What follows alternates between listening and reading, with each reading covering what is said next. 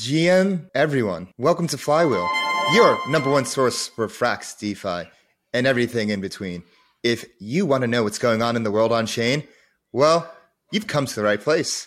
This is DeFi Dave, here with capital K, and we're here to help you harness the power of the Flywheel.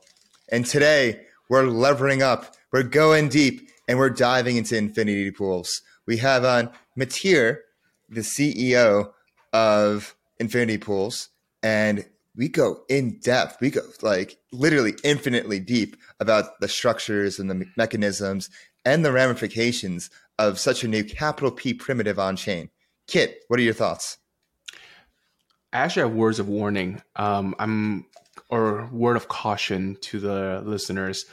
Grab a notepad and a pen and literally listen and take screenshots and really understand this, because this could be a definitely new thing in the space, and you've heard it here first, because we went deep for you guys on this one, because when I was doing my prep work for this podcast, I recognized the importance of what this primitive could be like. So you guys enjoy, because we definitely went deep here. And he reveals some things that haven't been revealed before in previous podcasts. Like, we go deep. That's right. The true meat of this is like probably halfway through. So make sure you stick around for that. If you want to stick around and keep up with everything we're doing at Flywheel, hit that bell button, give us a subscribe, give us a like, let us know what you think in the comments below.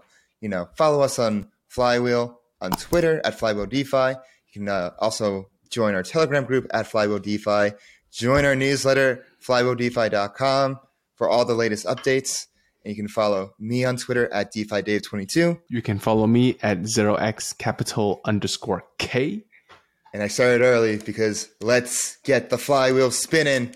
Hello, everyone. Welcome to this edition of Flywheel. I'm your host, DeFi Dave, here with capital K.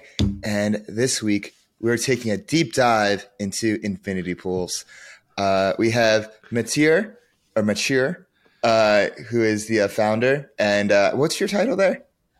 CEO. Mr. CEO of the Infinity Pool. It's funny because like you think of, if you tell anybody outside of DeFi, I'm the CEO of Infinity Pools, they think of like literally like some like mansion with like with a pool overlooking some crazy view. Landscaping company. Landscaping company. That's what I tell people at bars. I work on infinity pools. Yeah, I have a whole team. They're grinding ahead. But Matthieu, thank you so much for joining us. Yeah, of course. Thank you for having me on. Real pleasure to be here. So so let's right into it, because infinity pools is quite the novel concept for the world on chain. And I'm just wondering, from first principles, how did you come up with infinity pools, and what are they? Sure.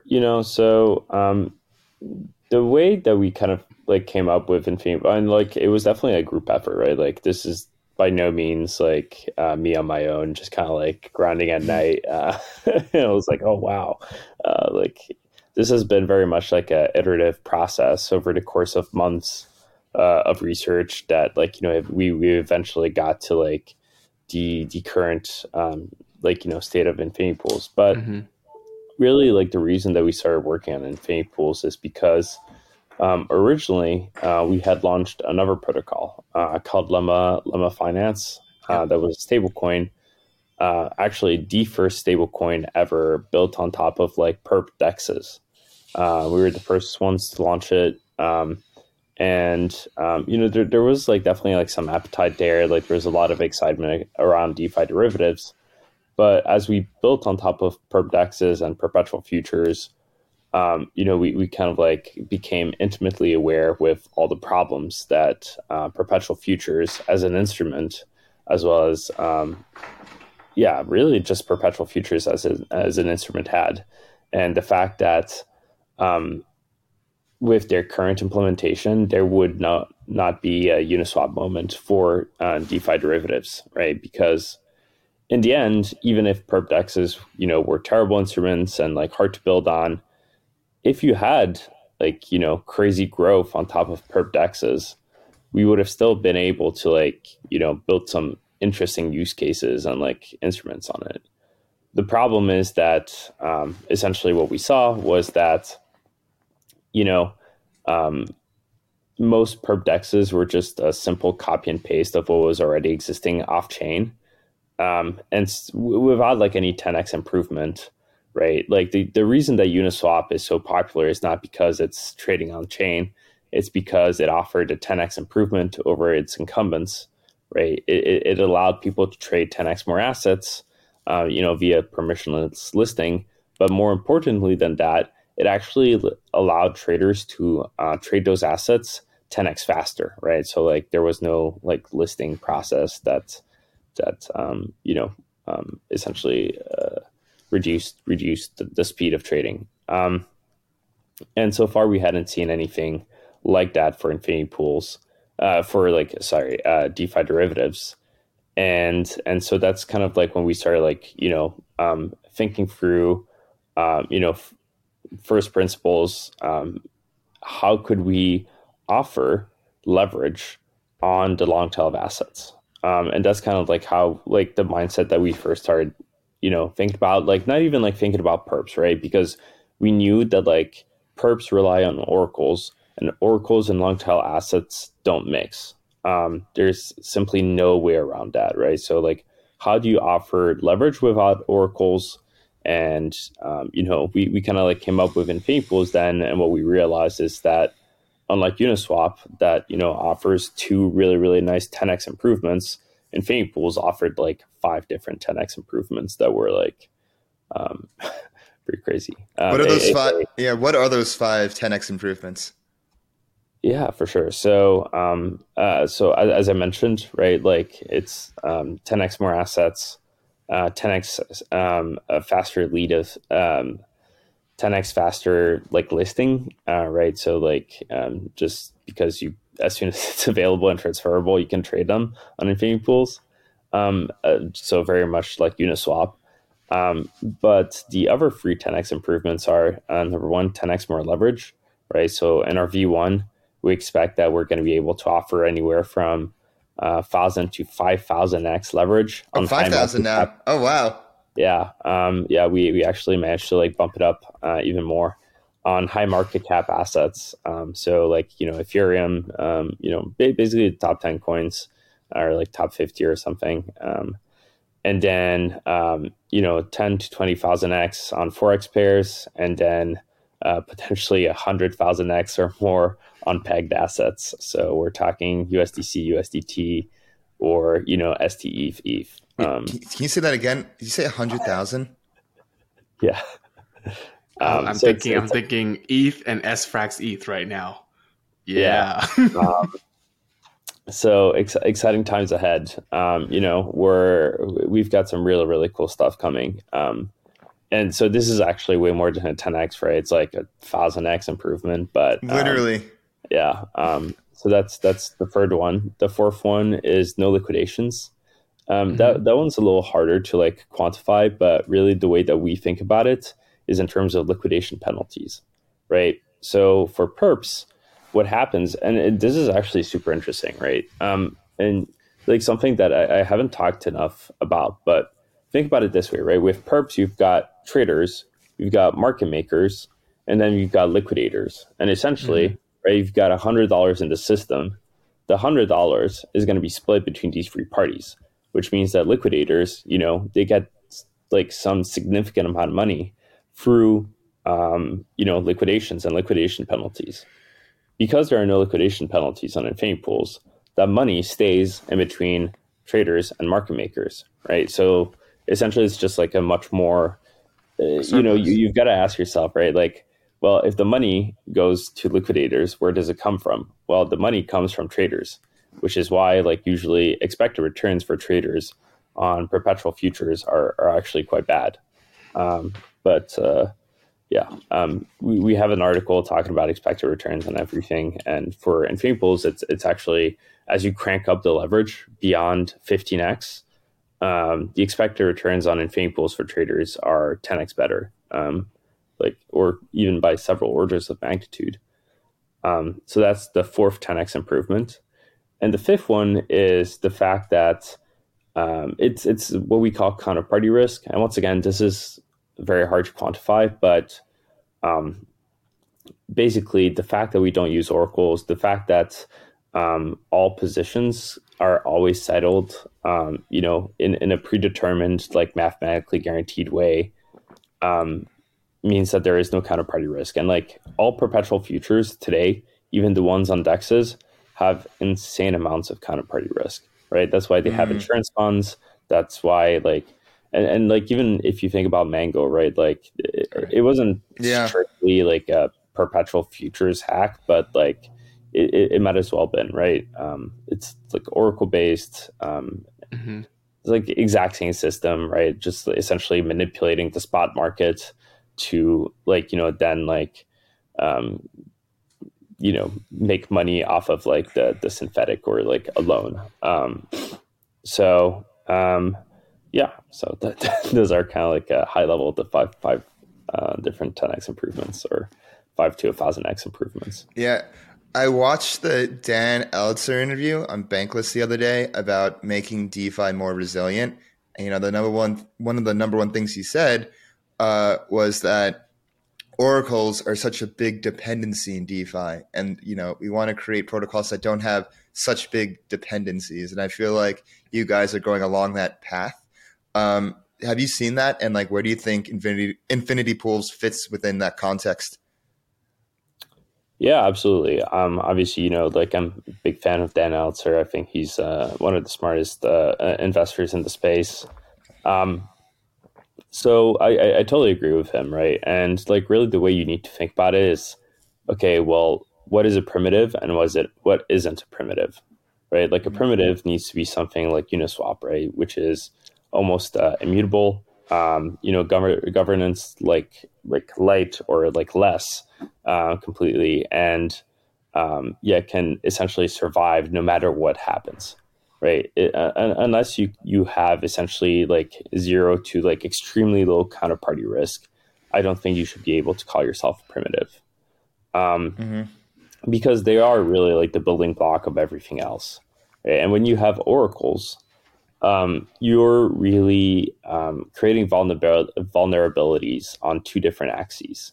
The first axis is time, right? So, an asset that might be liquid today is not always going to be liquid tomorrow, right? Which means that, if you're trying to liquidate an asset today and it goes really well, liquidating that same asset tomorrow using an oracle actually might not work at all, right? So that's the first axis, and then the second axis is also TVL, right? So essentially, protocols that use oracles, as their TVL grows, and you can borrow more assets, or like put on bigger size. That actually is also like a exploitable surface, or like a attack area, right? Because what it means is that you've got more gunpowder to manipulate markets, et cetera, et cetera. So as soon as we're talking about like using oracles, you've got plenty of surface attack area, and any DEX or like any like protocol that uses them should not really be able to like call themselves a primitive, just because there are simply too many exploits and vulnerabilities introduced when you start messing around with oracles. Yeah, I like what you said earlier about if there are dependencies, if there's oracles, if there is counterparty risk of any sort, then you can't call yourself a primitive. And these primitives are the building blocks of DeFi and this economy on chain. Yeah, completely. I mean, we're trying to build a resilient financial system, that will last, and that's 10x better than like the traditional finance system. And I think that like the only way we can do that is by making sure that we build extremely robust, strong and efficient, scalable primitives. And I concur. Let's get right into how the whole process works. Can you walk us through step by step what it's like to be an LP, and then what it's like to be a trader, and how that flow works? Yeah, for sure. So maybe I can start with LP, right? The experience for LPs is actually extremely simple. Also, can I share videos here? Like, Yeah, you can. Yeah. yeah. So this can maybe be like a bit of an exclusive for Ooh, Flywheel exclusive, everyone. we like it. We like it. Yeah. yeah. Let me And see. I actually, yeah, yeah. we like recently filmed like a demo on Loom. So Oh, Oh. dude, that's awesome. Yeah. Yes. I mean, I've watched, I've read 2 articles, watched 3 videos preparing for this. So I'm very familiar with how it works. And your example of always using the 900 USDC, I'd love to see how it looks like in a UI form. So I'm stoked for this. yeah, cool. Can you guys see the Yep. so this is like specifically for like the LPing, but okay. So basically, it's pretty simple. You're gonna have like like a supply like dashboard where you can like go in, see your active positions with like WEF USDC. You've got like some liquidity deployed. There are still like some changes that are going to happen, but essentially, when you have, actually, let me show you how to like provide liquidity first. So there you go. Basically, Oh, I like the UI. when you get to our like website and you click on like whatever like lend out or like start earning yield, you get 2 options. The first one is lending out your Uniswap LP, and the second one will be providing liquidity directly. So if we click on lend out your Uniswap LP, and you have your wallet connected, it'll directly or like automatically detect all the NFTs that you actually have in your wallet. And based on that, it'll you can just scroll through, select which one you want to lend out, click continue, and then it kind of like gives you some details. You confirm that like that this is in fact the one that you want to lend out, and then boom, it's done. It's literally a one-click process, and this is how you like get like some initial liquidity. Of course, you can also provide liquidity directly to the protocol, and this is also extremely straightforward. This is the exact same UX as Uniswap. The only difference is that you don't have a fee tier, right? So when you're depositing liquidity in a pool, this is a fee tier less, which makes it a little simpler. But overall, yeah, it's the exact same. You prove your deposits, start earning, boom, there you're done. And then coming back to this, like you can see your active positions here. Can click in it, and then you can kind of see, how much liquidity you have, like your unclaimed fees, and then you can, let's say you want to close your position, right? You can choose like how much of it you can close. You can withdraw now, and we're gonna change some of this stuff, but like basically like there are 3 main perks, or like there are actually like a bunch of different perks to like providing liquidity on infinity pools. But there is also one drawback. So what are the 3 main perks? The first one is essentially that you're getting higher yields, simply because on top of spot fees, your liquidity is being lent out to leverage traders, right? And what that means is that like then there's like also like volatility arbitrage that you can do to like get the pool yield to be at a certain level. Essentially, like you're almost like always going to be making higher yields. The second thing is that you're making yields, right? Like even when your liquidity is not in range, right? What that means is that like if you've got liquidity between $800 and $900 and the market price of the asset in the pool is $1,000, you're actually still making money, right? Because your liquidity is being lent out, right? Like it doesn't matter that like it's not near the market price, it's still being lent out, and therefore you are getting paid for it. And number 3, it's JIT resistant, right? So basically, there's no, and this is like also part of like the drawback, which is that when you deposit your assets, you're essentially lending out a part of your assets.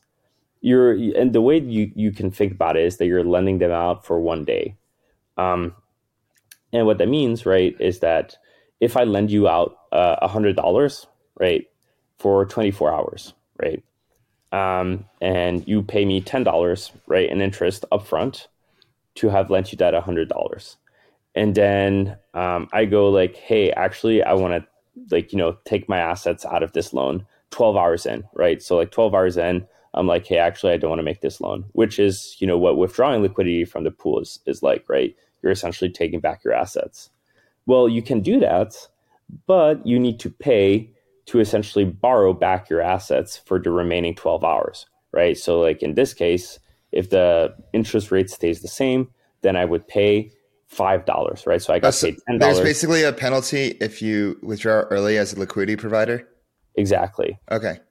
And once again, this is just like in case like you think that like things are going to go to shit in the like complete immediate, like future, and you just like want to pay like a fee to like take out your assets, right? And so once again, if I got paid $10 for a 24-hour loan, there's 12 hours remaining on that loan. I want to take them back. Essentially, what I do is that I just borrow from anyone else, and I pay $5, and so that's what the withdraw now thing is. And like obviously, there's like an outrageous price here. Like it's just like not actually true, but like we're just kind of like operating with fake data. And then the other option, right, which is the free option, which is just you can withdraw your assets gradually, right? So like essentially, you get 50% of your assets back the first day, 75% of your assets back the second day, and actually, like it's even more than that, because you get, if the utilization ratio is like, I won't get into it, but like you get a lot of your assets back, like essentially like immediately, and then like you get like an exponential unlock. So like by the time it's like the sixth day, you only have like 90, like you only have like 2% maybe or less like assets left in the pool. Got it. So yeah, basically it's a pretty fast withdrawal, right? It's just that it unlocks over the course of a couple of days. So, Matthieu, quick question. When you first lend your LP position into the protocol, do you get to select a duration or a term?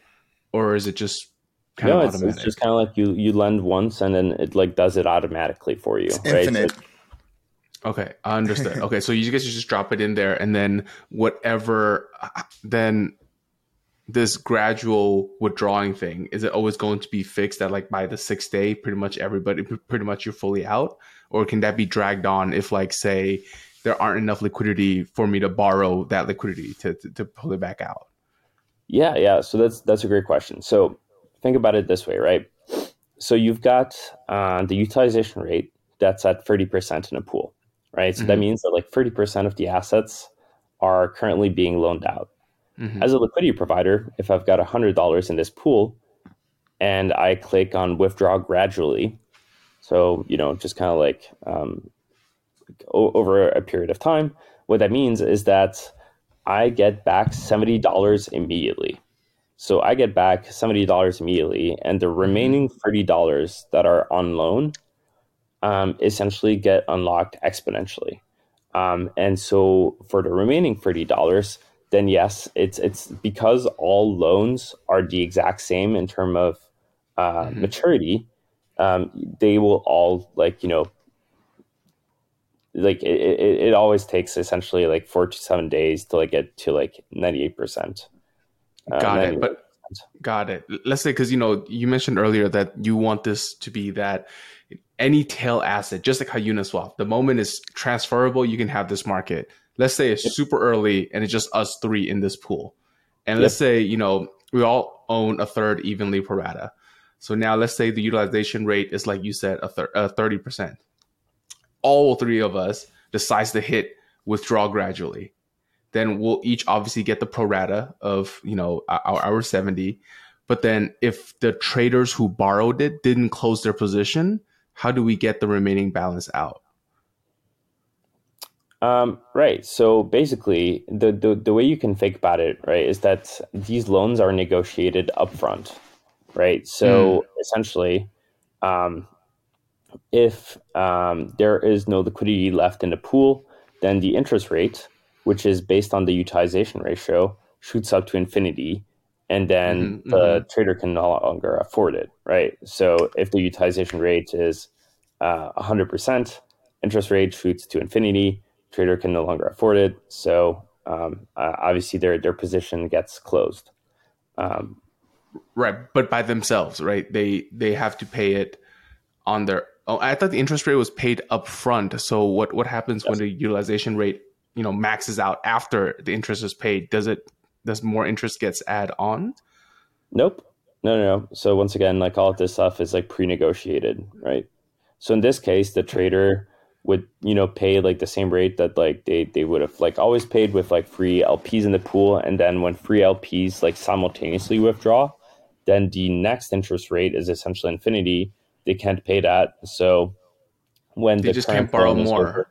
Oh, they can't borrow. Yeah, yeah, they exactly. Can't borrow more, but the current loan won't be over, right? Because I could technically just hold this position and never pay back the loan. Sorry, what? Once again, all these loans like stay locked into protocol, right? So like they can't just like decide not to pay it back. Right, but that's the trader. Maybe it's helpful now to go through the trader. Yeah. Because then I was before we get way too deep in this, because here's the thing with Flywheel Pod. It's like I've watched all of your other pods, and I would love for us to get to that deeper level, because our audience is that intermediate to expert level DGen. So I'm sure 90% of them have already watched your pod on Blockmates or Blockworks already. So like, here's where I want to get into the meat and gritty. And plus, it was like 3 months ago that you spoke with those guys. So I'd love to hear like your thinking, how that has evolved, how the product has evolved. So let's get deep on this call. Yeah. No, would love that. So once again, I mean, pretty much like, let me actually just like show here. Yeah. So this is what like the homepage is going to look like, or, once again, we actually filmed this like 2 months ago. So like, our front end has actually been like very close to ready for a while, but unlimited leverage, no liquidations, any asset, and you'll be able to trade any tokens. We'll show you the most traded, highest leverage, some of our investors, nice. With like some of our stuff. And then, you can just choose like, your token here. With like popular markets. And so let's say that we're trading Chainlink, which is kind of hilarious given Link Marines, Oracles, baby. I think our like front end, Web3 engineer, John Johnson, who's an absolute beast, filmed this, and I wonder. He's a sense of humor and irony. So I mean, it's super simple, right? It's and by the way, like this guy was the guy that essentially developed Matcha.xyz. Oh, really? That's one of my favorite products. Yeah, and very clean UI. Yeah, he was an engineering manager at 0x, and together with our designer, actually, like they built the first version of Matcha. Yeah, that's my go-to aggregator, honestly. Nice trivia. Yeah, nice so trivia. If you guys see like some similarities or like some stuff like that. I do. A little bit, yeah. Oh, for sure. Yeah, like actually one of the things is like, like the stuff below. I don't know if you can see it. I definitely like this graph better than the matcha graph though. yeah. I mean, it's a little more technical, a little more like detailed, which is nice. Yeah. But like, it's super simple. Once again, you can deposit, so like we're in a Chainlink USDC pool, right? So when you come in, you select long or short. You can decide to deposit either Link or USDC. So we're actually going to be multi-collateral on every single pool, which, is actually pretty nice for a lot of traders. You select your leverage, your position size. And once again, like, we'll tell you like, based on like the utilization rate, like what is the highest leverage you can like get for like Link. And then on the back end, and this is actually like a really, really cool feature of Infinity Pools. On the back end, we are using 1inch to execute all orders. So what that means is that from day 0 on Infinity Pools, when traders enter or exit any position, they will get the best slippage in the entire spot market, which means that from day zero, slippage will be a slippage, fees, market impact, all of that will be extremely, extremely good, right? So like if we're thinking about like Arbitrum, right, then on Arbitrum, we would have access to like GMS and GMX. We would have access to, like all of the spot liquidity on like RFQs. We would have access to like pretty much everything, Right. which is pretty cool feature that is pretty cool. So actually, like the only thing that the liquidity in the Infinity Pools native pools like really affects is the interest rate that the traders pay, right? So like if there's like more liquidity in the pools, then like traders pay like a smaller rate, and vice versa. But the slippage is always the best in the spot market, no matter what. Got it. And is the reason you chose 1inch because they've already deployed on multiple chains rather than say like CowSwap or something else like that, or Matcha? It's. I mean, to be completely honest, like it's just because we had already like worked with like a 1inch integration like back in the day, and it was just kind of like easy for got it. Yeah. So with 1inch, are you using like their like router, or like are you using like 1inch? Like how is it like for execution, or are you using their liquidity, like, or like not liquidity or aggregation? Like how are you guys exactly using 1inch? We are just using it, just trading on it. So like hey, we've got a person that's just borrowed 1,000 USDC and they want to convert it to Ethereum. Okay. Like let's just 1inch swap this, like okay, yeah, for Ethereum. Yeah, that makes sense. Because once again, the way that Infinity Pools works, right, is that like you use like the Infinity Pools pool to borrow assets. And then, you do an atomic swap to like enter into like a long or short position. All right. Got it. So once again, you choose your collateral, you choose your leverage, choose your position size. You can see at what price you're going to get executed, or, estimated execution price, the interest rate that you're going to pay, the estimated time to close, right? So like given like the collateral that you put down, like how long would this like position potentially, if it were to lose money, and this is like simply in the case like that it were to lose money, this is like how long it would last, and then the fees and slippage, or like market impact. Once again, we found this like 2 months ago, so it's a little outdated. No. Okay. And by lose money, did you mean by the interest rate that is kind of like deducted from the collateral, or lose money as in lose money as in you go 1,000x long and like the price crashes 50%. Yeah. So like, and by the way, like when that happens, right, like your losses are obviously limited, but that's what I mean. Like when the price moves against you, you essentially,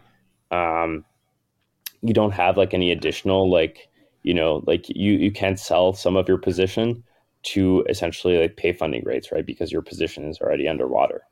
But if you go 1,000x long and the price goes up like 10%, then you all of a sudden have like huge unrealized P&L, and you can actually use that unrealized P&L to like keep your position going.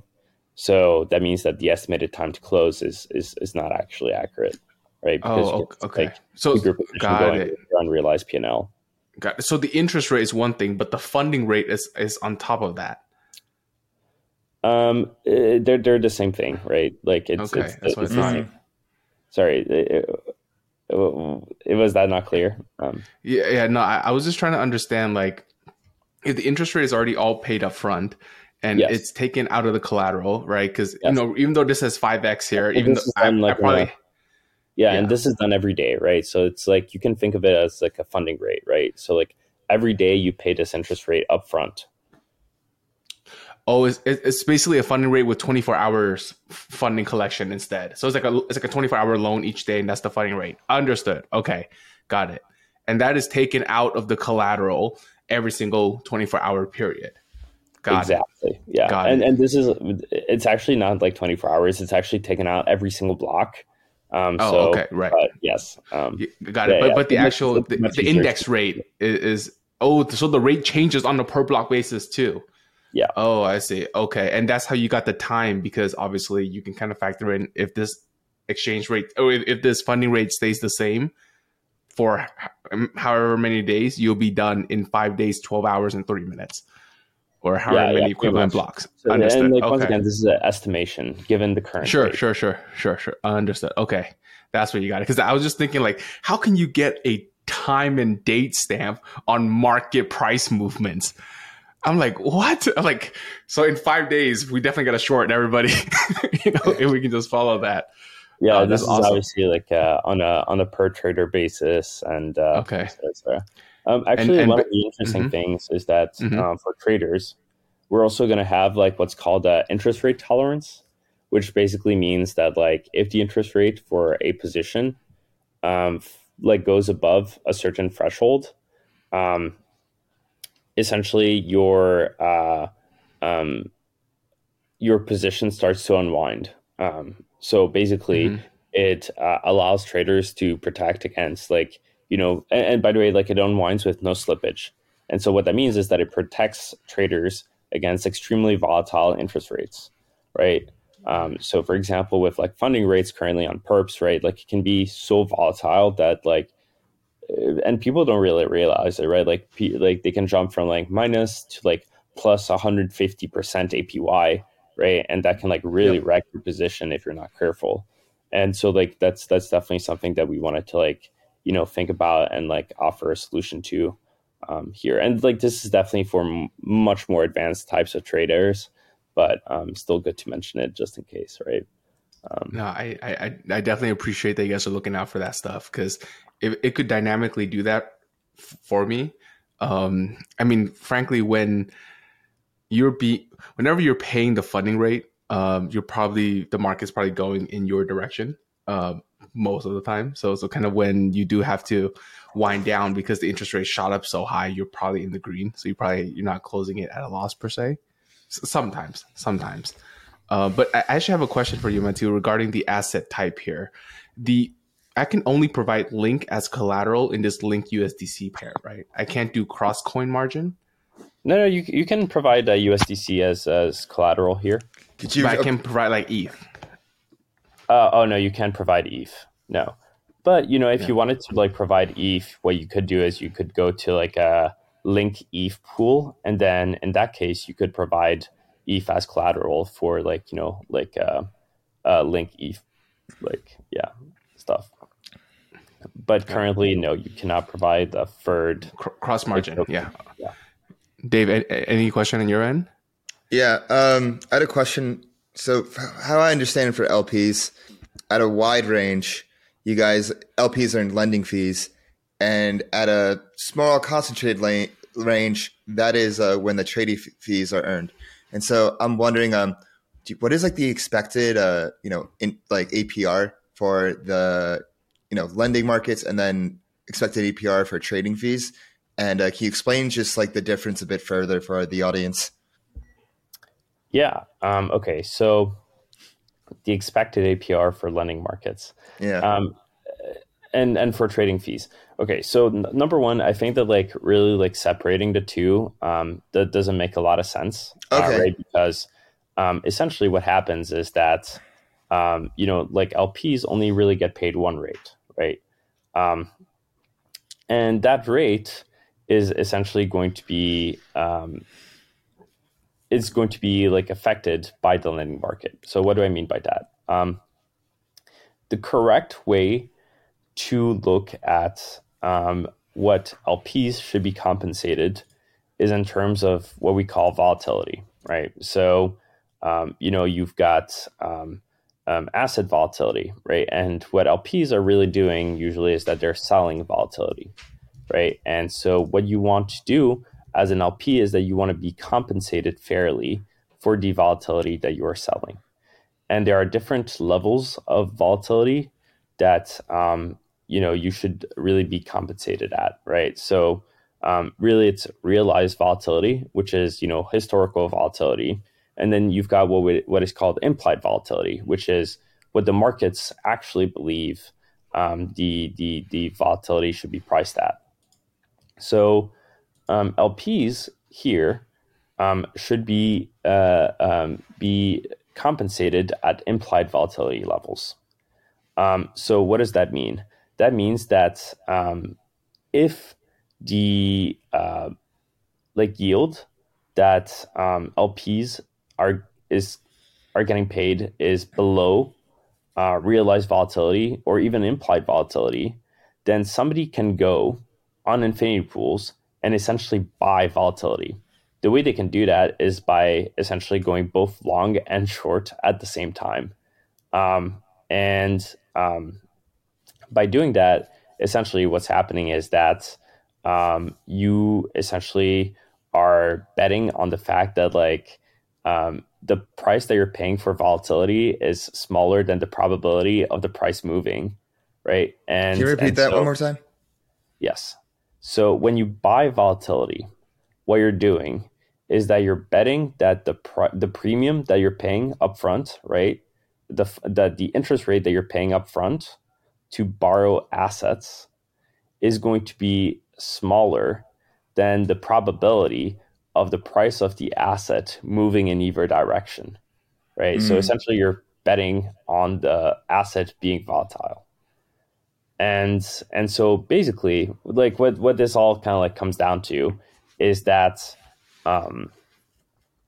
traders and LPs, so LPs specifically, will always get paid at least realized volatility, if not implied volatility, because there is this arbitrage that exists, right, where you can essentially just bid up the volatility, right? And so that's why I say that lending and the trading fees are intrinsically linked, right? Because essentially there's always this arbitrage that uses the lending to get LPs to have a floor on the yields that they make, right? So there's a floor for the yields for LPs.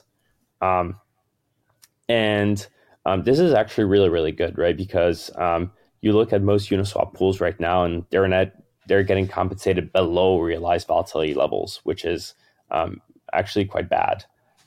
So yeah, once you're out of the range and impermanent loss, you're wrecked. Yeah.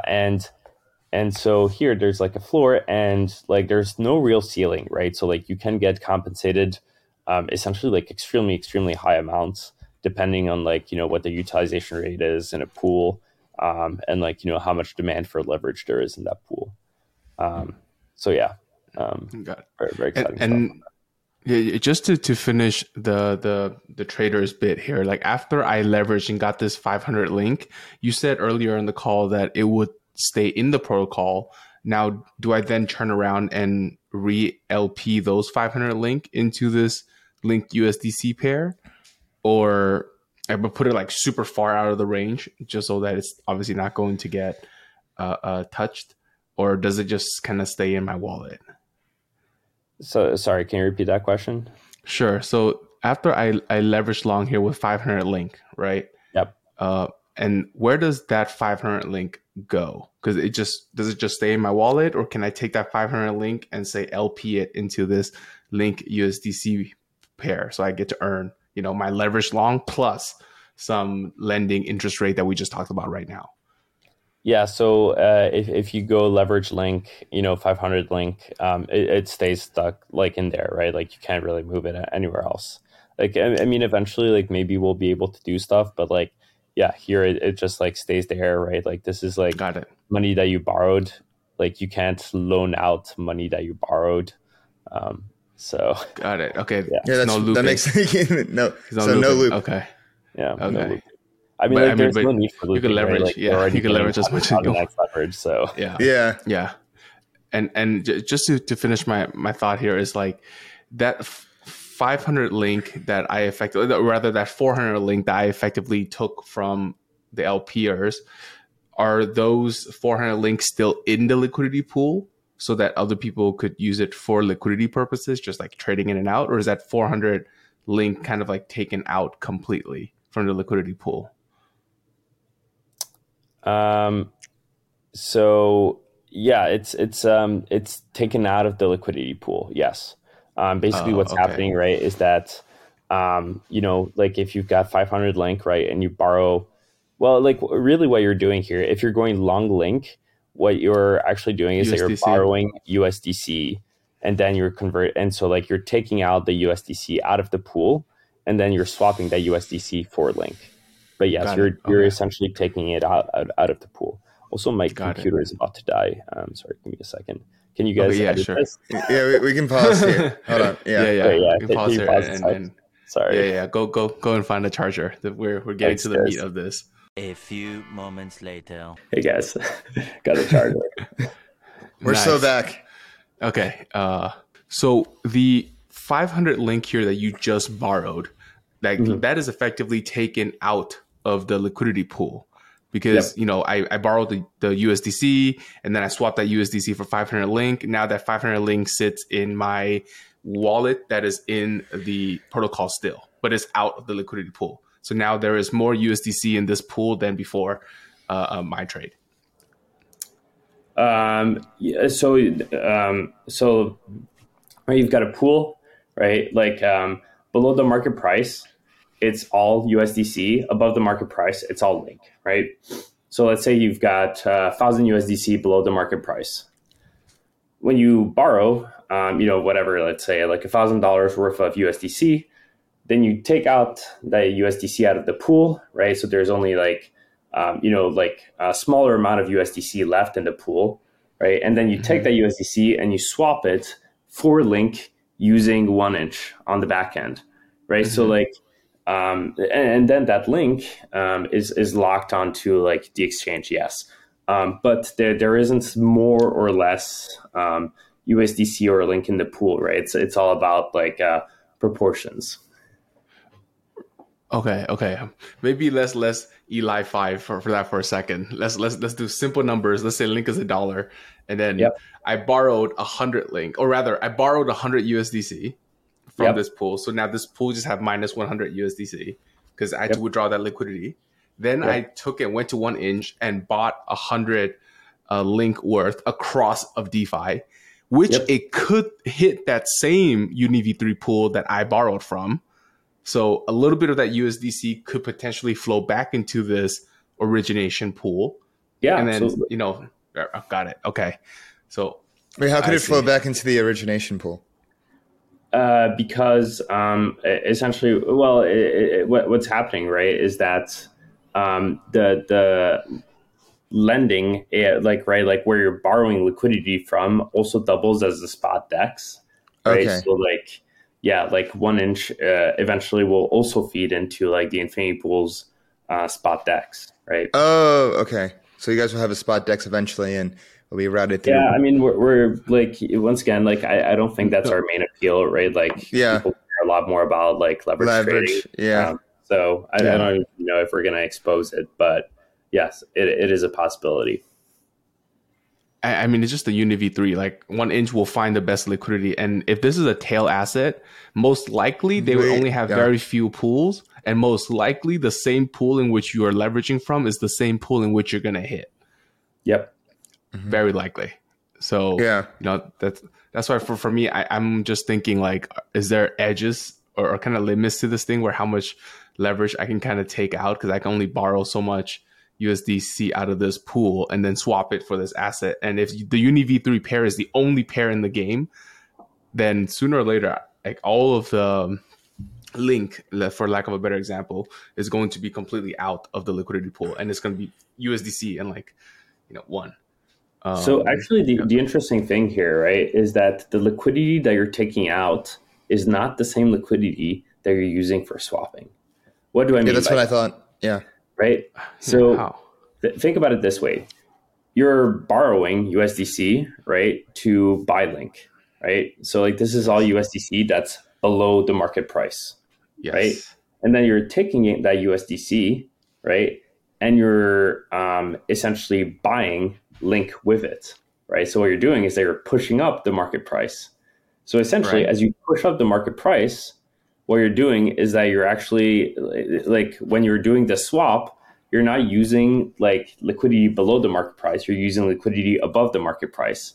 So you can see how the liquidity that you borrowed is completely different from the one that you used to swap. You're borrowing using liquidity below the market price but you're swapping using liquidity above the market price. I get that. But let's say you keep on borrowing so much USDC that you keep on driving the price up so high that effectively you run out of quantity of token B when you have used all of the USDC. It's assuming there's only this one pool, this one Uni V3 pair, and you keep on smashing it like that, and you just keep on riding it up. More USDC will flow back into this, or rather the USDC that you took out will flow back in, and then just more of token A would just come out of this pool. Yeah, so the interesting thing about infinity pools, right, is that unlike perpetual futures, it's margin trading, right? So what you're actually trading here is spot, and spot is like a real tangible asset, right? Yes. What that means is that if you push up the price of an asset, right, and specifically a spot asset in a very real way across all of DeFi, what you're actually doing is that you are like pushing the real value of this asset, right? So like it's what we call positive slippage, right? It's like, you know, you're going long link and you push up the asset price. That's actually a good thing for you. Was that not your question? Sorry, I might have misunderstood. No, I understand it. It's the collateral and the asset value. I totally get. My point was that the actual quantity of link in this pool is going to keep on going down and down and down. Because the link that you just told me, this 400 link from this demo or 500 link is actually taken out of the liquidity pool. It's not going to be put back in. And if this is the only pool in the game, like this is the only pool where I can buy link, then I just took 500 link out of the liquidity pool. And over time, there's going to be fewer link in the liquidity pool, even though my position is up bigly, right? But there will be fewer link in this pool. Well, you can also think of it as like a, you know, in terms of utilization rate, right? Like the more you use like liquidity, the higher the yields are going to be paid in the pool. And then like the more people will like come in and want to like LP, right? So it's very much like a lending market, right?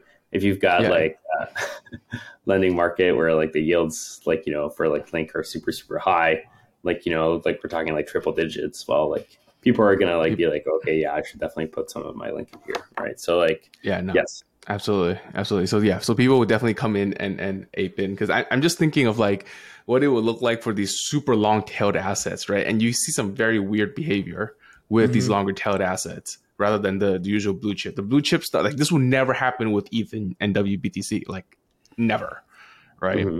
So like I'm just trying to like these low liquidity meme coins. I wonder what would happen with them.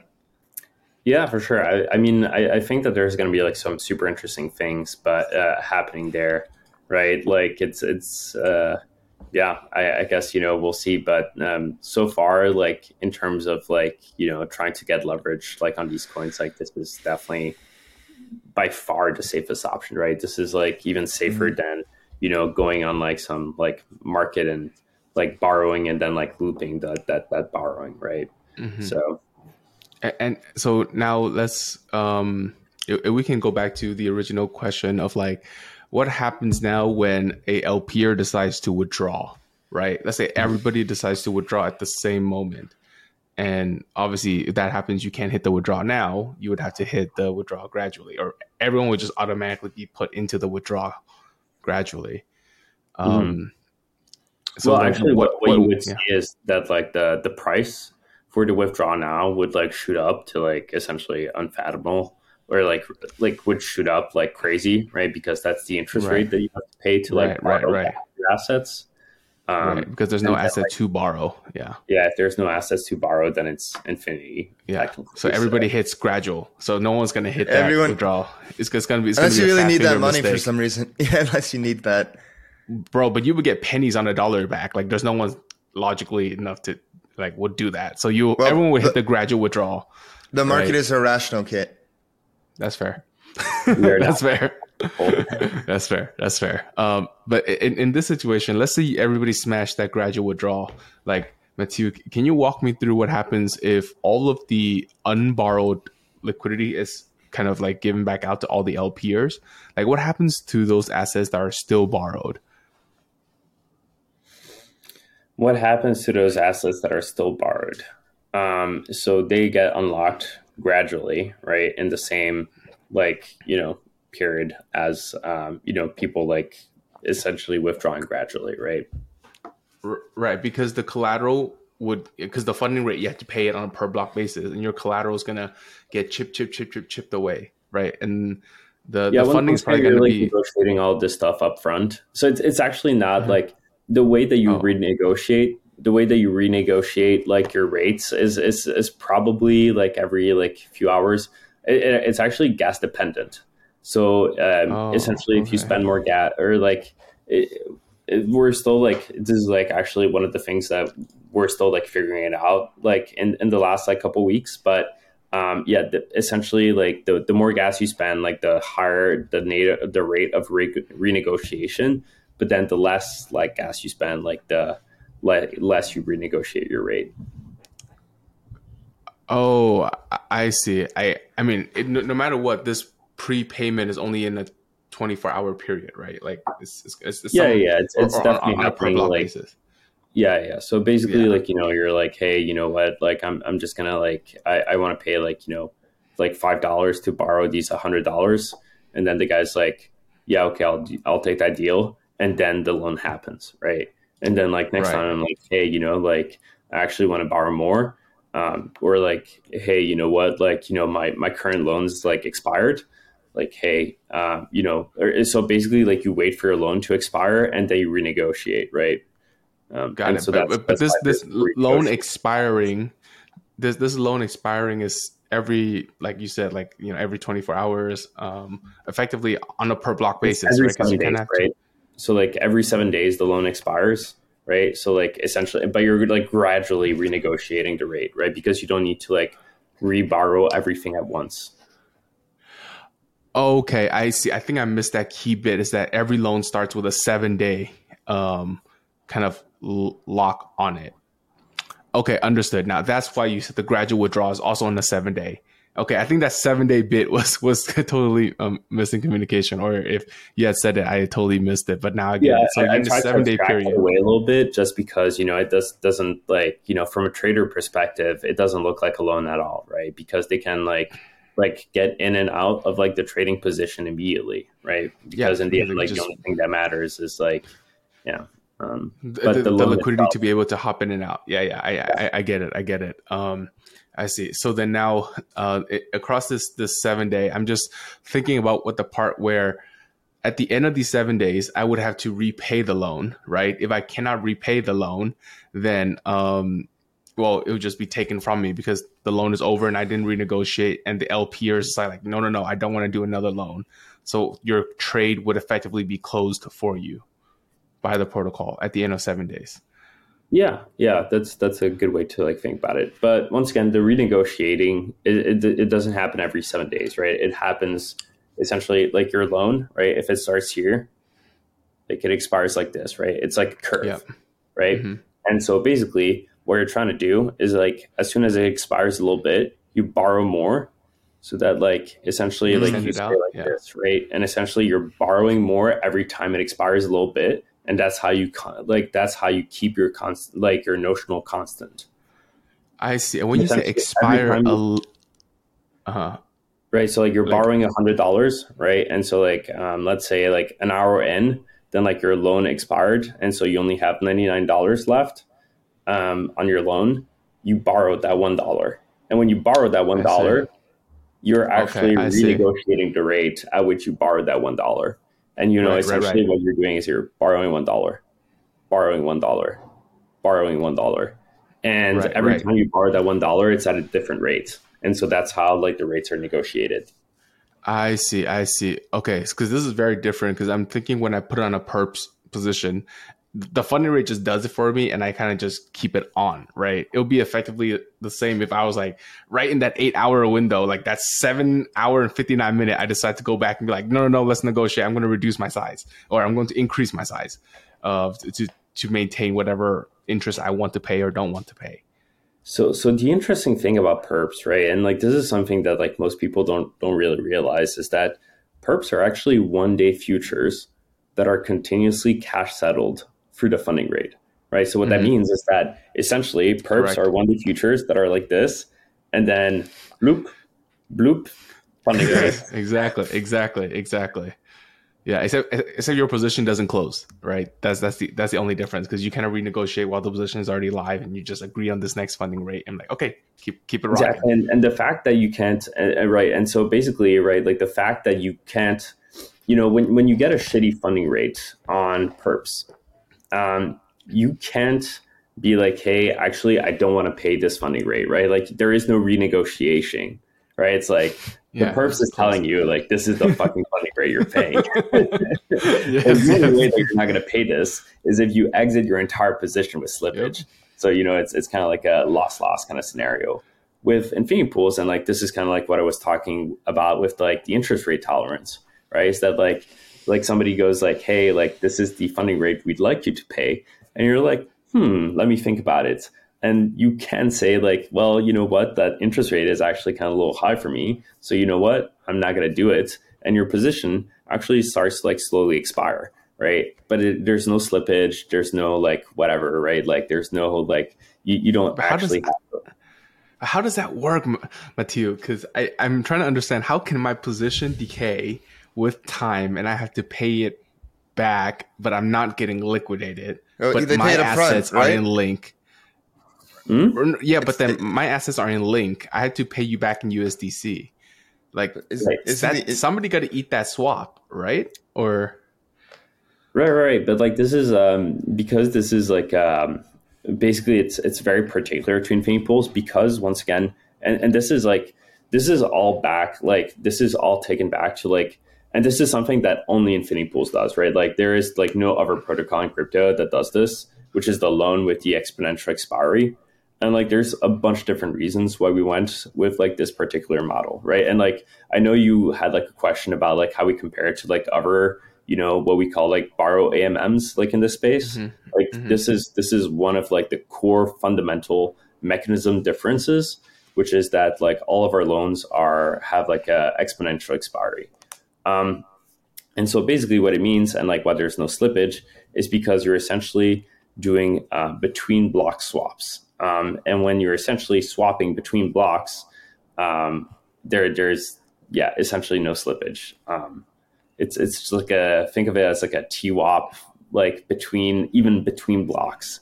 Got it. Okay, so your position is effectively getting closed on a 7-day TWAP based on at the same price, because it's a TWAP.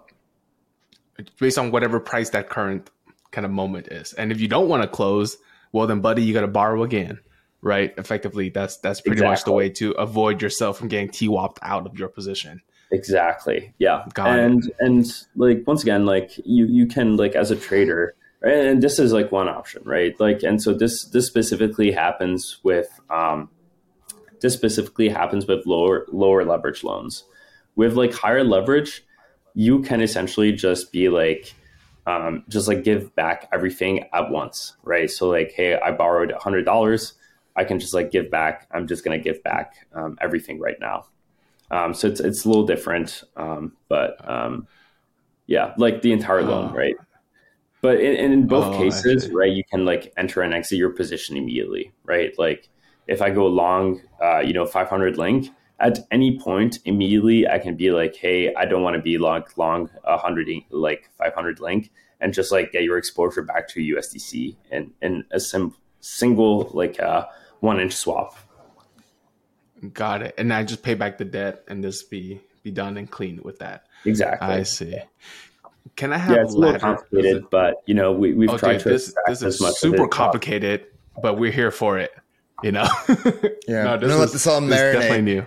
Yeah, this is definitely new. But Dave, any question on your end? I feel like I've just hogged the mic this whole time. No.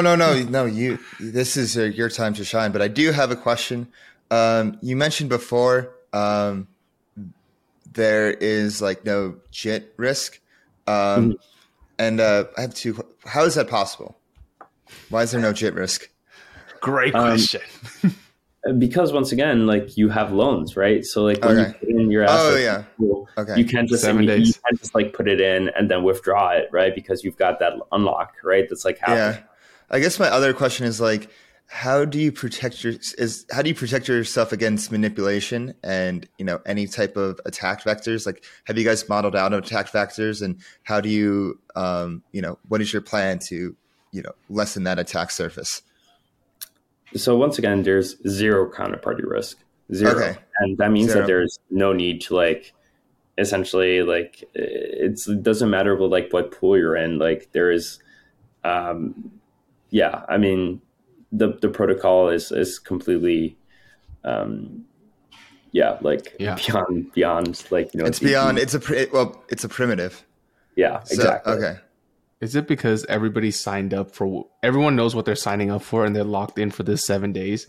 The interest is settled, exactly the assets you're going to get back. And there's no liquidation because, you provided the collateral in the asset that I need to get it back in anyways. If things were to go south, you're going to hold on to the assets already and you already put up the collateral in that same asset type. So you just give me your whole position and we're good to go. Oh, because it's already taken care of. Yep, exactly. Do you see a world? Go ahead. Yeah. All of this stuff is because this is essentially a deal between two parties, right? And people know what they're signing up for before the deal happens, right? When the trader pays the liquidity provider the interest rates, they're gonna get the best of two assets. The liquidity provider is gonna get the worst of two assets, Yeah, I mean, you signed up for it effectively. You signed up for it, and you're gonna get paid the extra yield for it. But what's unique though is infinity pools allow you to do multiple. It's not a peer-to-peer model; it's still a peer-to-pool model, and they kind of grab liquidity all in the pool to make up what your position you want. It's a leverage layer. Yeah, and this is really important, right? For DeFi, I think that right, the perpetual the success of perpetual futures can really be attributed to the fact that it was a futures instrument that really helped with fragmentation of liquidity for low liquidity assets, right? And I think that's also the main reason that options never really took off in crypto. That you have this fragmentation of liquidity across strikes and expiries. Yeah, I have a question. Is it possible? I feel like the answer is no, but I just want to ask: is it possible to put up, for example, an LSD as collateral, and the interest from the LSD can pay back the loan? And use the interest from the LSD to pay back the loan. So can you give me an example of the pool, or any interest bearing asset? I could. Dave, thank you for that genius idea. Let me take it home right here. So let's say this pair is the SFrax ETH USDC pair, right?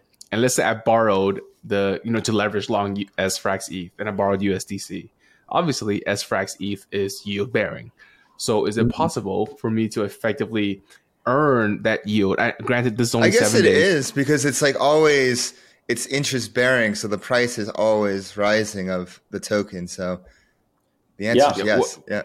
Yeah, the answer is yes, but there's only 7 days. So effectively for it to really close out your whole position, you'd have to keep on, re-leveraging long, and everybody needs to kind of accept the renegotiation for you to kind of get there.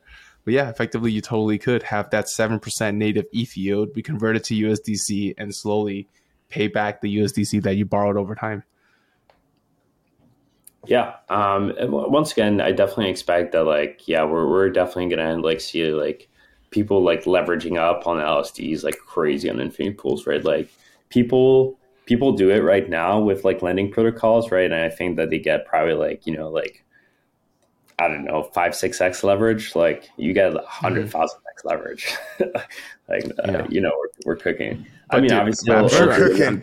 Dude, the borrowing cost is gonna match, right? The borrowing cost for this SFrax ETH USDC is gonna match. So arguably, people who are well, shit, I don't want to get leveraged long SFrax ETH and take the ETH price volatility. I'll just get leveraged long USDC. You just put as much USDC in this pool as I can and let people borrow against it. I'm just farming USDC. Yeah. I have another. Go ahead. It makes the markets more efficient, right? In the end, it's just about making the markets more efficient, letting people set the interest rates at like fair levels essentially, right? Because even right now, I'm sure that like people are like, like paying the interest rate that makes the most sense, but people are limited by size on both sides, right? So like people are limited by size on on um, on both like the borrow and lending sides. So and that what that means is that it like usually comes with like inefficiencies because people are trading on capital and not on insight. And actually, like one of the like big philosophies behind infinity pools, right, is that what we want to do is that we want to democratize access to capital, right? So like what that means is, and like this is kind of like a much like higher level like philosophical question, right? But investing and like specifically doing research for investments, it's only worth your time as an investor if the eventual return that you get from this investment essentially is worth enough money to you, right? Like if the return on investment is high enough that it justifies the time spent, right? If I've got $100 in savings and I invest that in some shitcoin and I put in 3 hours worth of research and the return is $10, then I just got compensated $10 for essentially 3 hours worth of research. And that's just not, something that's like worth much to like anyone. On the other hand, if I have like, high amounts of leverage and, like my expected returns as a traders don't actually drop that much, right? So like there's a big difference here between good leverage and bad leverage, right? Where like bad leverage actually, and by bad leverage, I mean perpetual futures beyond like a certain, like leverage level. Because of liquidation. Because of liquidations. If I have access to capital, right, and I can turn that $100 that I have in whatever, not gambling money, but like investment money, right? Like if I have $100 in money, Freudian slip, I can turn that into like $10,000, and like the return goes from $20 to $2,000. Then all of a sudden, the 3 hours worth of research that I put in are completely worth it. So the high level of like philosophy for infinity pools is trade on insight rather than capital, which is this actually leads very well into my next question is with the forex markets, because this is where it can where insight really matters. So what is your plan with forex markets? Like, do you plan to integrate that in the future, and if so, how? Yeah, not even in the future, in our V1, and it's one of the things that I'm like most excited about. Yeah, I can tell. So, yeah. I mean, we're going to be able to offer like 10 to 20,000x leverage easily on those markets. And the way that we're going to be doing it is by partnering with like really, really great stablecoin teams. So specifically, we're very excited. We've like talked to like Angle Euro, AG Euro. Nice. We've talked to like a couple of different USD stable coins, like also this company called GMO that has a yen stable coin, right? Like these are all people that are going to be essentially, providing our pools, like infinity pools, with their stable coins, and like some other like USD based stable coin, right? So like USD AG Euro or like USDC, like yen, synthetic yen.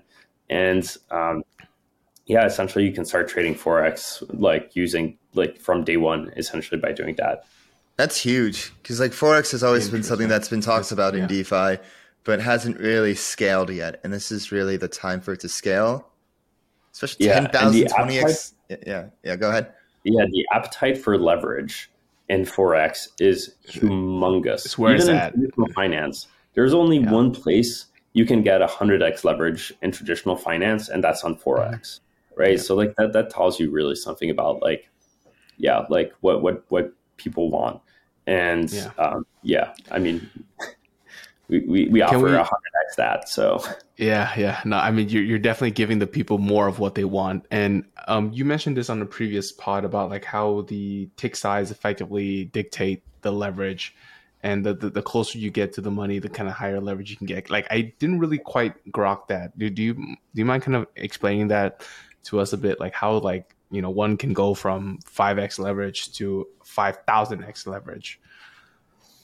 Yeah, for sure. So basically, the way that you can think about it is that the closer you borrow liquidity to the market price, the more it limits your max loss, right? Because really what the liquidity is doing, right, is that it's a backstop for your losses, right? So like when the price moves against you, that liquidity is there to like essentially backstop or like it's like a no slippage stop loss essentially, right? And so the closer this no slippage stop loss is to the market price, the smaller the losses, right? And the smaller the losses, the smaller essentially like the initial collateral you have to put up. And the smaller the initial collateral you have to put up, if you can borrow the same amount, then it means that you can just, have higher leverage. I see.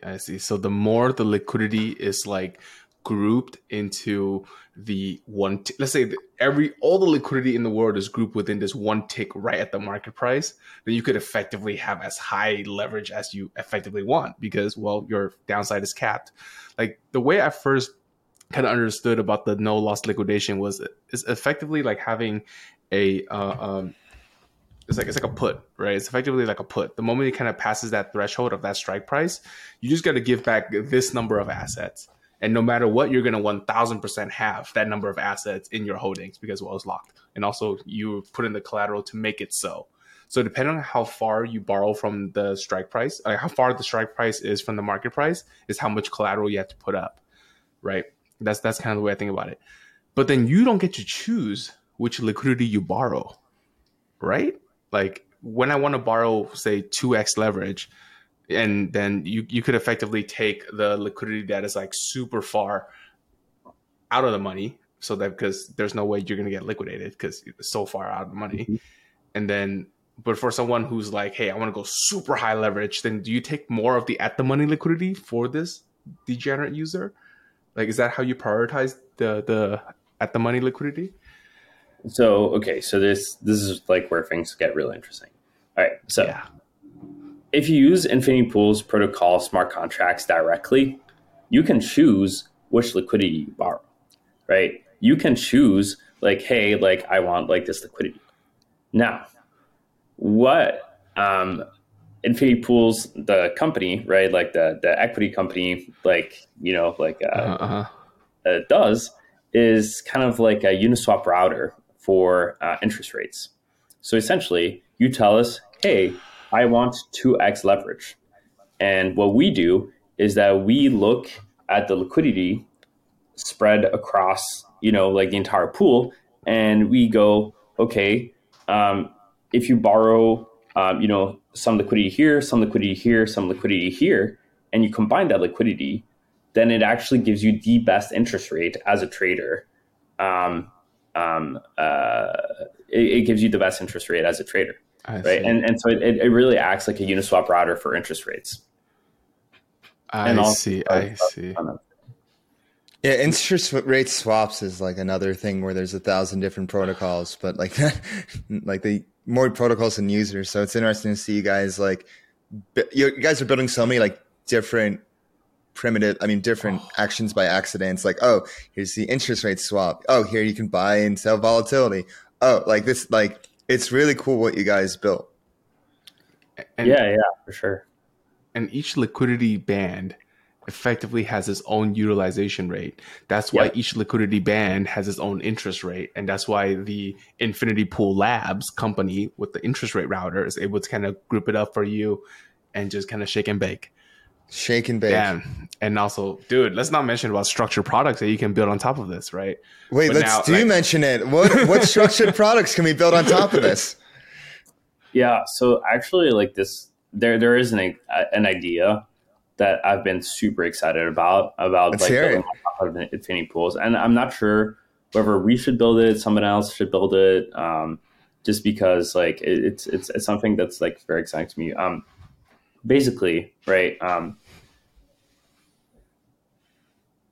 you can build structured products on top of Infinity Pools as a liquidity provider, right? So like what liquidity providing is on Infinity Pools, right, as capital K mentioned, is you're essentially selling options, right? You are selling options at different strikes, different expiries, et cetera, et cetera. You just don't know it, right? It's all abstracted away.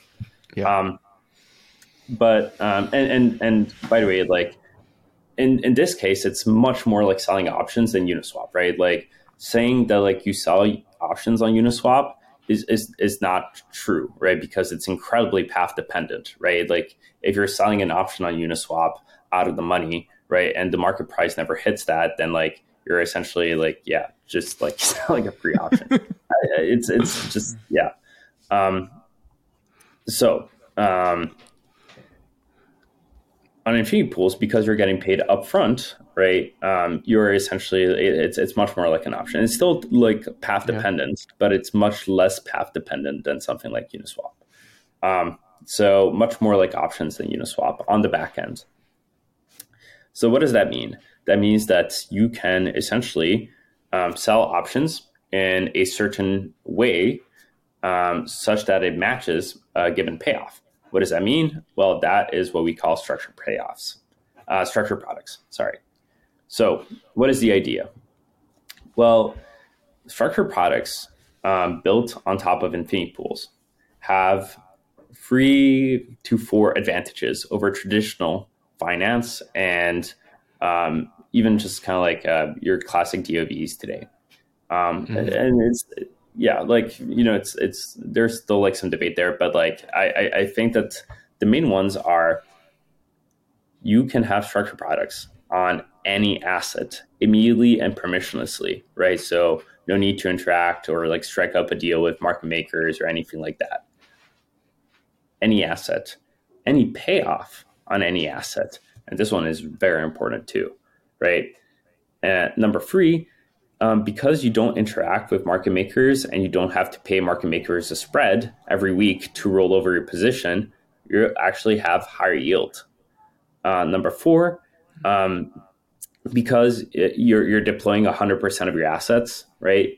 And what that means is that you essentially, so for example, like other like DOVs that I'm aware of in the space, got around like, you know, early withdrawals by only deploying 80% of the assets, right? In the structured products, right? So like you only get 80% of the yield.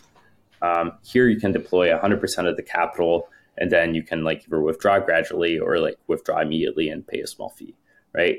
So it's there is also like very much like much more flexibility on the withdrawal terms. So you've got these like 4 really, really cool advantages. Well, like, what's the best way to utilize them? Well, I had an idea, which was that you could create a marketplace. And in this marketplace have quants or traders that come in and build their own structured products, right? So this would be structured products on assets with a given payoff, right? And they can create the payoff, they can choose the asset, et cetera, et cetera. And then those traders would then go on and sell those structured products to other people, right? When you have in traditional finance, the people that are distributing the structured products, right? The people that are selling the structured products are not, you know, the originators, right? It's not CME, it's not NASDAQ, right? It's like Goldman, right? Like Goldman, like creates those structured products. And and then like I'm thinking about the movie The Big Short. Have you guys seen it? Yeah. And you know how like at the beginning, like Michael Burry's like, oh, I have an idea. I want to like buy this product, and Goldman Sachs like, this doesn't exist. Like, can you make it? So is it like that? Yeah, it's only that. Oh, okay. Only that you don't need to go to anyone, right? You can create that product yourself. And then, like, you can create it. So Michael Burry can go create the product himself. Yeah, exactly. And then Michael Burry can also go sell it to other people, right? Like, so there's like not only like it's not only like, you know, tearing down the barrier to access for like structured products, and it's also essentially like solving this like an important distribution problem where like you can essentially have like other people sell like your structured products, which is Yeah, which is like a no, whole it's like another endeavor in founders itself. are always thinking about distribution, right? It's like distribution. Yeah. And, which is why like I'd be really excited to like see like a cool team build this on top of Infinity Pools. Like I think we're still trying to like stay pretty laser focused, but Yeah. we'll see. And speaking of being laser focused in distribution, like how are you guys planning on getting your first 10 million in TVL? Yeah. And what's the roadmap for you guys? Yeah. Yeah. When do you, Okay. when Combo launch? question. Both fantastic questions. Okay, so the first one is, I am a believer that demand drives supply, right? Especially for what we call asset as a service companies, right? And like, yeah, you definitely have like some cold start problem, right? Where like you need to have like, you know, some like existing liquidity before like people start trading. But in the end, right, if people want to trade on your platform, demand, supply will eventually come. And in our case, it's like it's in two different shapes, right? So like let's say that like there is a lot more trading demand than there is supply. Then delta neutral market maker can essentially come in, provide liquidity to Infinity Pools, and then hedge their position with options on other exchanges. And essentially what that means is that they deposit TVL on Infinity Pools and then like hedge that. And they're basically completely delta neutral while providing liquidity and making money on Infinity Pools. So number one, you know, if there is like, you know, too much trading activity compared to like the demand, there are some really, really good ways to like hedge that out or like to like, you know, kind of like bring the rates down and like bring the rates reasonable levels for traders. If the rates are not like high enough, as I said before, you can just go in as a trader and like buy up the volatility. We already went over that, right? With like the strangle. But beyond that, right? Like what I'm particularly, or like what I particularly want to do. And by the way, so like that's like one type of like LP that we've talked to. There are many other different types of LPs that like we've actually gotten a lot of interest from, right? Like we've also gotten interest from people that just want to like LP, right? Like ETHUSDC, right? Like their portfolio is like ETHUSDC, and like they think that it's a fantastic opportunity to like, you know, essentially get like a nice like risk adjusted payoff on those two assets, especially since like there's a very high possibility that in the first couple of months, especially in the first month of Infinity Pools, we will see the rates being paid by like to like liquidity providers be quite high, just because of like, you know, of like high trading volumes. Okay, so that's the second type. And then I specifically really want to do a lot of like, you know, like B2B stuff, right? So like I really want to like have like protocols on the long tail of assets to provide liquidity to. The reason for that, right, is that today the pitch for market makers, right, like when a market maker goes to like a protocol, what they tell them is like, hey, pay us like this absurd amount of money. And what we do is that we provide liquidity, reduce volatility for a token, and tokens that have lower levels of volatility and higher liquidity tend to outperform all other tokens. That's literally their pitch. But, you know, like projects then like need to like pay insane amounts of money and like give like loans with like crazy terms to these market makers for this to happen. Well, you know, instead of doing that, why don't you just provide liquidity to Infinity Pools? You still get all of the upside, right? Like all the stuff that I just mentioned, higher liquidity, like lower volatility because people can both long and short it.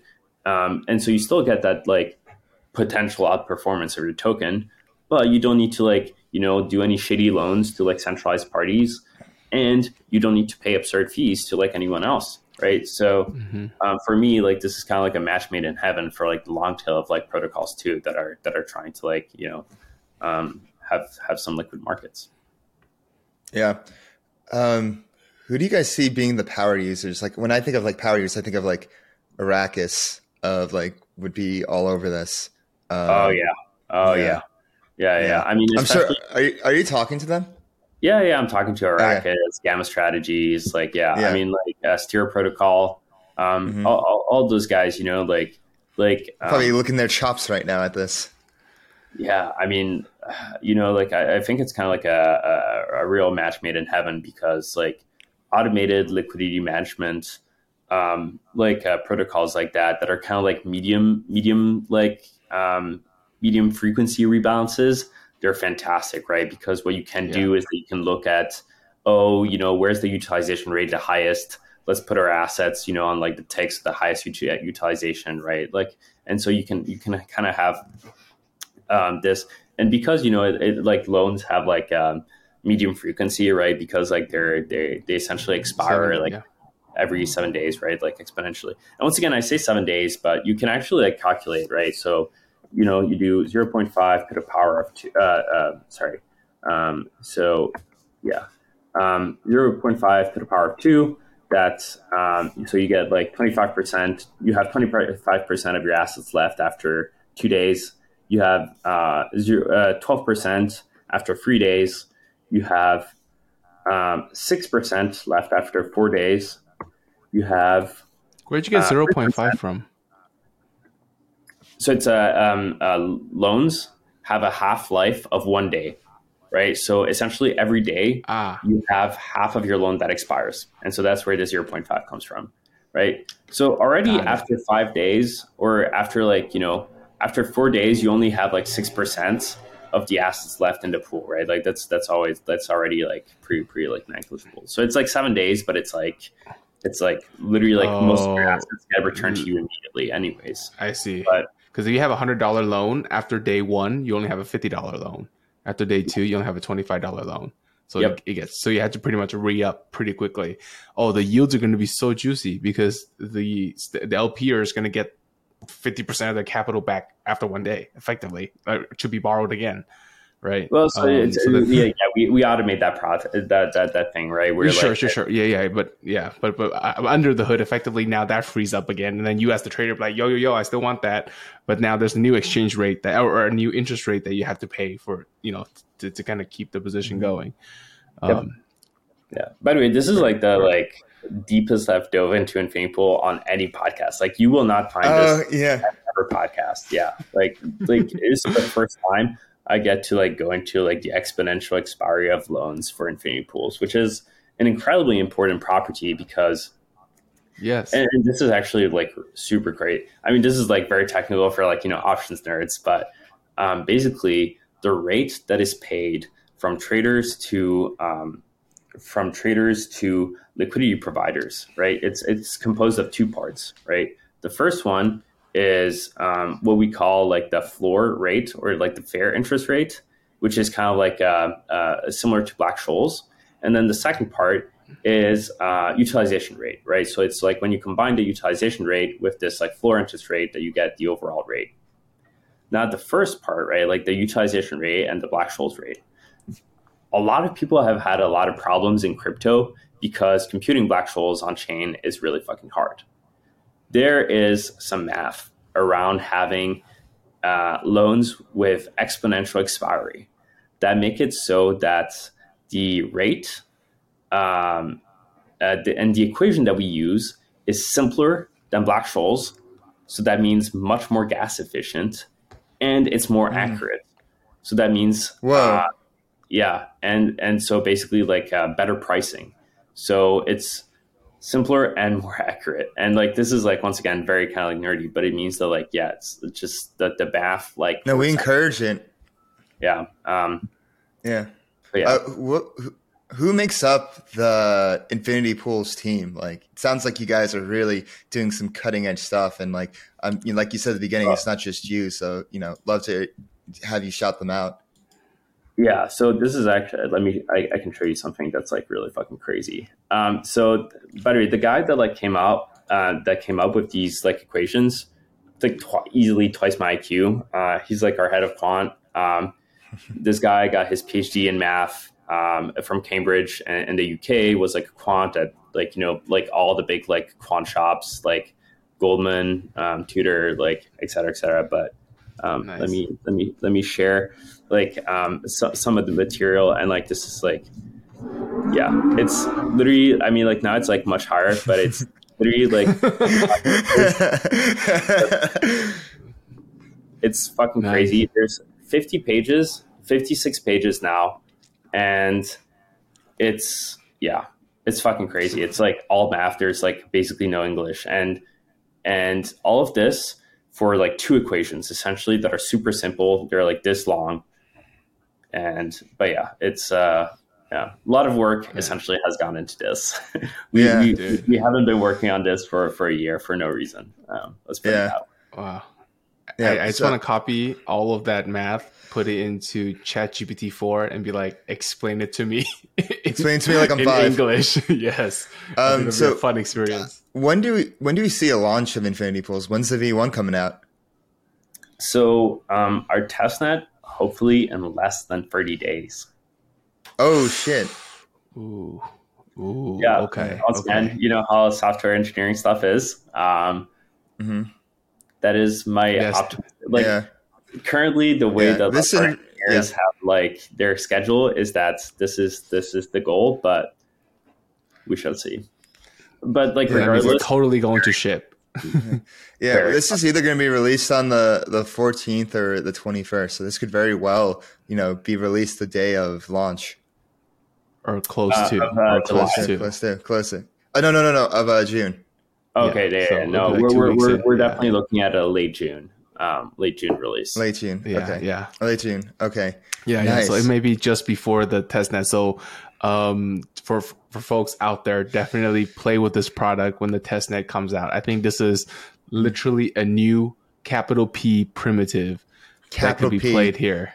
Yeah, right? I assume this work with all concentrated liquidity, UniV3, Trader Joe. Oh no, it's new. It's like it's a whole new primitive. It's just like takes the LPs and just like in its own. But it's not just Uniswap, right? It could Trader Joe, like anybody, right? As long as it has a concentrated liquidity element to it. Yeah. I mean, so it's like as you said, Infinity Pools like it can take like liquidity from like any other AMM. But yeah, it's like its own DEX. So yeah. Native liquidity. Any AMM, could it be a curve pool or no? Yeah, once again, like when you take liquidity, and you transport it over to like Infinity Pools, it becomes like native Infinity Pools liquidity. We could probably recreate like curve type payoffs, right? Like it'd take a little more work, but 100%. I can see like a future where you can do like a one-click import of like curve positions. Oh, dude! And if you could keep it on the curve pool, that means you add gauges like APR on top. Is that necessary though? If like the real yield overkill now, it would take the liquidity out of curve though. So this. I see. That's what I thought. Yeah, that's what I thought. It's gonna be its own AMM. Cool. Yeah. Did you have any more questions, Kid, or do you want to roll into the lightning? The lightning round. Let's roll into the lightning round. My mind is still boggling, so I think I need some time to digest this. But first of all, Matthieu, thank you so much for hopping on with us. I thoroughly enjoyed this conversation. And at the end of the pods, we normally run through a series of quick lightning questions just to get to know the founder, the person behind the founder. And the first question is, when did you first touch the blockchain? And sexist doesn't count. What was your virgin crypto experience? So this was actually my freshman year at Columbia. I was studying computer science. My neighbor had one of the very first Coinbase's account.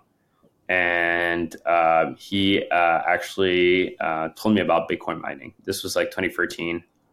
He was like, hey man, if you run this like program on your computer when you sleep, it makes you $30 a month. I was like, sign me up. For electricity, for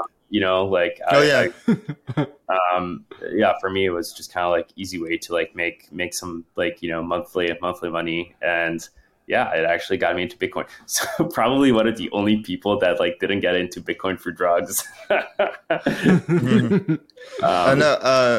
Kaz mined Dogecoin in his dorm room too. Oh shit. Oh yeah. That's pretty cool. What did you spend that $30 on, Matthieu? That's the real. I'm sweating. But no, the second question. The second question is, what is your favorite off-chain touch grass activity, hobbies and interests? Yeah, we're really going out there. Yeah. Fuck. This is gonna be really nerdy, but I love mangoes. So Mangoes? actually, yeah, I love mangoes. Okay. Only saying this because this is a crypto podcast. So like, I know that like some, I'm gonna have like fellow nerds listening to this, but and actually it's super interesting. So I'm half French, half Italian, but like, definitely like went to French high school. First language is French, all that stuff. France is the second biggest country, is outside of Japan. France is the biggest consumer of mangoes in the world. Yeah. What? Yeah. Pretty interesting data point for you. Did you know that if you like consume mangoes before you smoke weed, you get more high? Fun fact. Yeah. That's like the one mango fact I know. Cool. I was talking about mangas. Like manga. I thought you said mangoes. Oh, you said manga. Yeah, no, I heard mango too. So I was like, do you plant the mangoes or do you just really like? manga. Got I was it, Japan consumes that many mangoes? I don't remember seeing too many mangoes. I was like, dude, I didn't know. Yeah. Okay. Then slight quick follow up. What is your favorite manga? Oh, favorite manga? Ooh, it's technically a manhwa, which is like the Korean version of a manga. Oh yeah. Mm-hmm. But Tower of God is probably up there. Mm-hmm. Okay, because I recently just started reading the Demon Slayer manga, so I vibes. Okay, yeah. But that's it on my end. Dave, so what's on yours?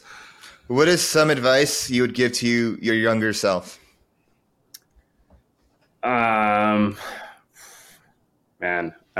Pay more attention in math class. Same. Did we lose capital? Did we lose Kate? I'm here. Okay. All right, cool.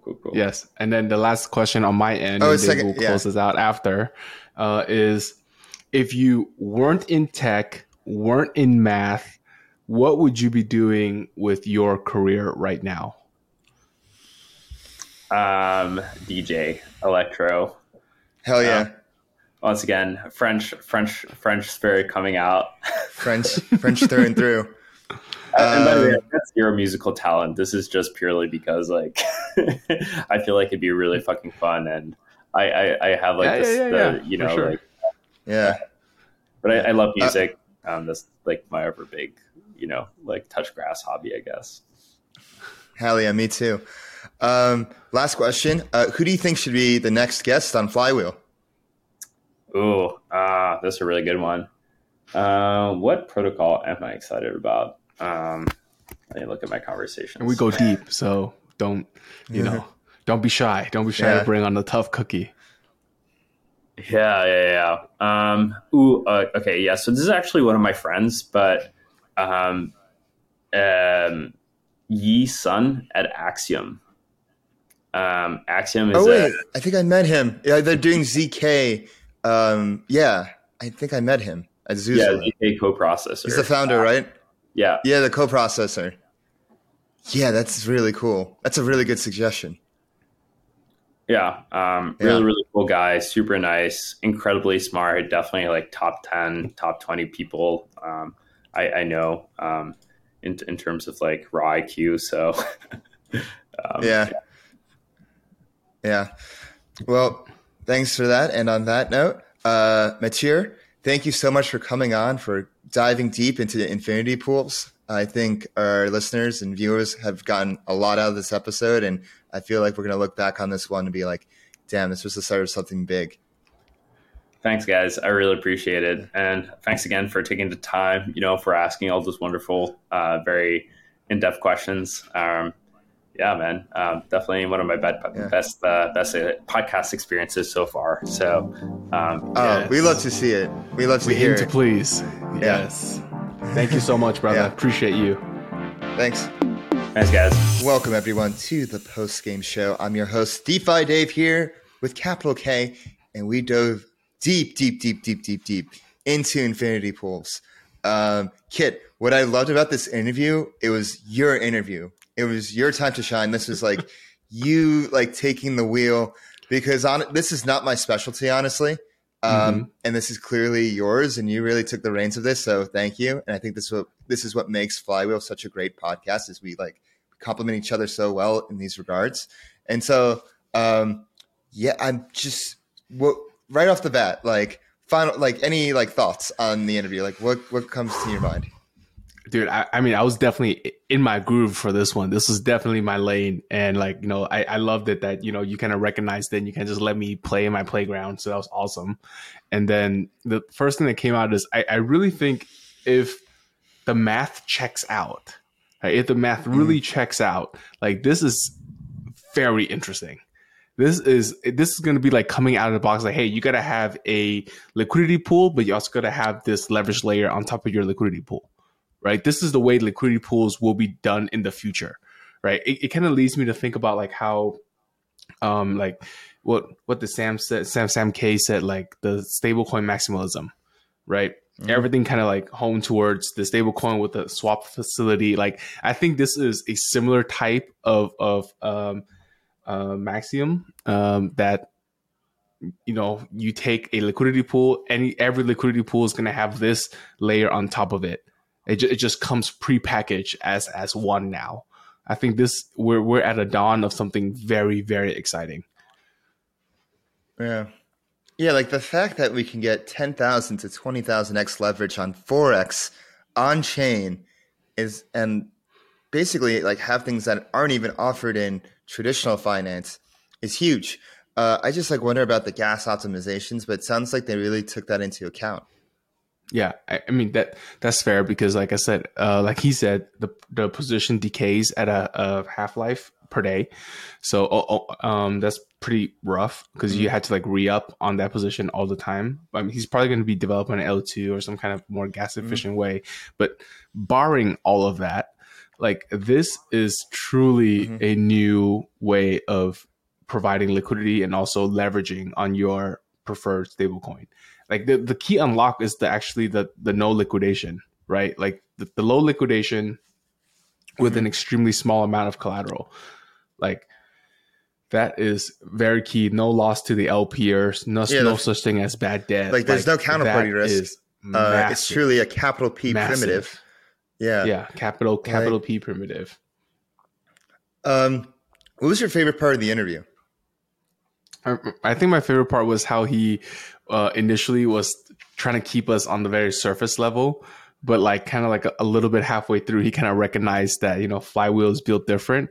And then he started going a little bit more nerdy, and he started getting deep into it. And I was like, okay, this is when we get the good juice for our listeners, and that's what they come here for. You have to like stick around for that. It's like it's slow and gradual, but if you're patient, that's when you get the real gold. For me, exactly. I think that was one of my favorite parts. He was like, yeah, this is like the best podcast I've ever been on. Like that means a lot, especially like with all the previous podcasts we watched of this interview. Setting a standard there. But my personal favorite part was when he was talking about the structured products and, I want to see a team build this. And then I went and said like the Michael Burry comparison. It's my favorite part because for me, this interview was not the easiest to understand. But when we got to that point, I was able to be like, oh, like this is like the Michael, like, and then he was like, yeah, you don't even have to go to Goldman Sachs for that. You can just create it yourself, and then we'll have distribution. Yeah. It's like a Build-A-Bear workshop, like, Yeah, build a structured product workshop. Build a bowl workshop. Yeah. I'm glad that was your favorite part, because that was, I'm always the type to like, hey, where does the rubber meets the road, right? Like I wanted to ask him about like what was his way to get the first 10 million TVL into it, because it's, like you said, a hard product to do and a hard product to explain. So I'm very curious on how the onboarding user experience is going to be like. The UI looks nice. The UI does look nice. Looks pretty. I mean, they have the matcha people. Yeah. Oh yeah, let's talk about Stack Team too. Like, what'd you think about their team? Yeah, that 56 pages of just straight math, that's terrifying. Terrifying. Terrifying. Like, Yeah. But what's beautiful about it is like, yeah, it's like really intimidating, those 56 pages. But at the end of it, you get like two little equations that are like this long. They're like the size of my mustache.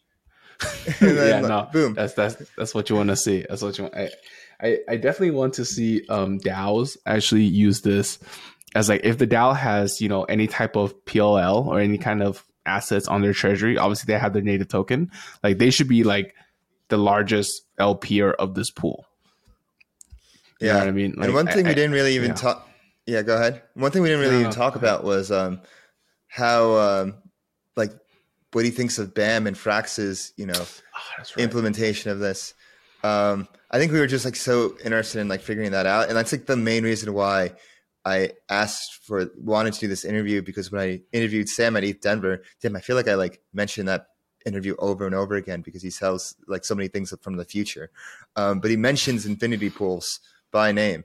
And that was like the main motivation. I was like, oh, like this is what BAM is going to be built on top of. And like, but the thing is, like, there isn't too much information about BAM, so I'm not sure how much you could even comment on it. Yeah. But I hope that like the Frax team can take this interview and, you know, because we go deep. I wonder if like they can like learn a few things from this. And I'm sure I wonder if they have conversations before, but like, damn, it's just like what I love about doing these interviews and just like podcasting in general is I know I don't know everything. And this was like a clear interview where I didn't know, but just like being able to steer the conversation into the point where he feels comfortable to go deep enough. And then he gets to like the real meat of the product and what he's building and the ramifications and the mechanics. Like, that's what makes podcasting like dope. So, Kit, any closing thoughts on infinity pools? You gonna, you know, get your swimsuit and dive in when the testnet launches? Dude, 100%. I think we're definitely on the cusp of something new. I definitely want to play with this thing and see if it lives up to what he's kind of purporting. But if it does, I'm very excited about this. Yeah, me too. Thoughts on your I'm end? not going to play with the test. Thoughts on my end? I can't wait for the threaders to come out and explain this. I feel like this is the next wave of like threading content, and so, you know, really looking forward to that. And I'm excited to see like how much this grows DeFi on chain, because derivatives in the real world are so much bigger than the spot markets.